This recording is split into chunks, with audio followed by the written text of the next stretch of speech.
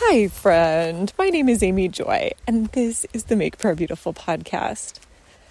We have an Esther fast going on March 6th, 7th, and 8th, and I thought it was really interesting. The morning of March 6th, I asked Bob, "Are you doing a complete fast?" And he said something like, "Well, I'm not eating a lot." And this was intriguing to me because I have not spent a ton of days with Bob in my life, but I've spent enough that I know that, for example, there was the first time I met him, we had 3 days in June to try to iron out an outline for a particular book that remains to be written. But in any case, I remember I had stopped at the grocery store on my way to my rental and bought the food that I would need for a couple of days, some bread and probably sliced turkey and eggs and butter for breakfast, maybe some grapes.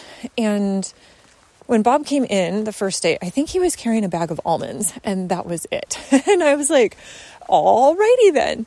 And so I think there was another day or something where he just maybe had like a juice that he had picked up somewhere. And so he's not exactly fasting, or not what I would consider like a complete fast. And it's not like he's even doing something in a particular category, like, oh, I'm doing liquid only, or anything that would be, to me, recognizable as what I would think of as a fast. And so he said, well, I'm not eating a lot, but I just kind of eat as I feel prompted. Like I had a sandwich yesterday.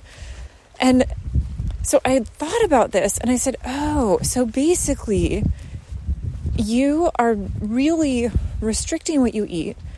And yet if you feel like, oh, I don't have the strength or the capacity to be able to do the next thing that the Lord has given me, then I need to eat something. And the Lord will let me have the freedom to eat whatever is needed.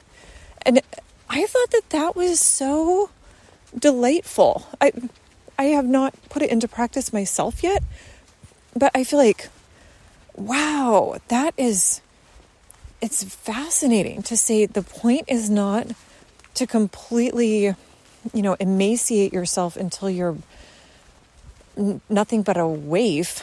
And yet there's a level of saying, no, this is truly just a deep reliance on the Lord.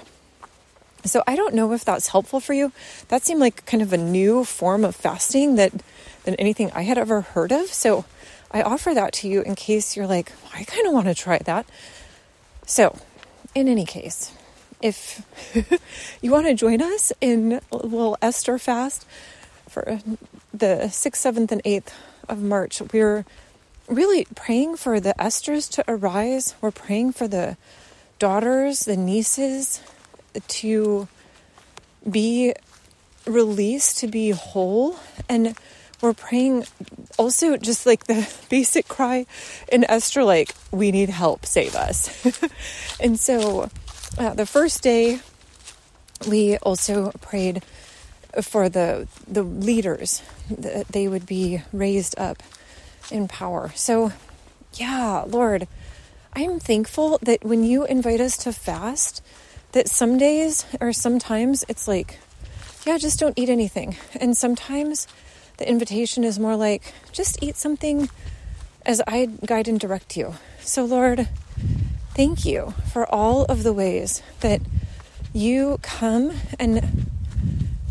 into our space and meet us where we are. Thank you, Jesus. Amen.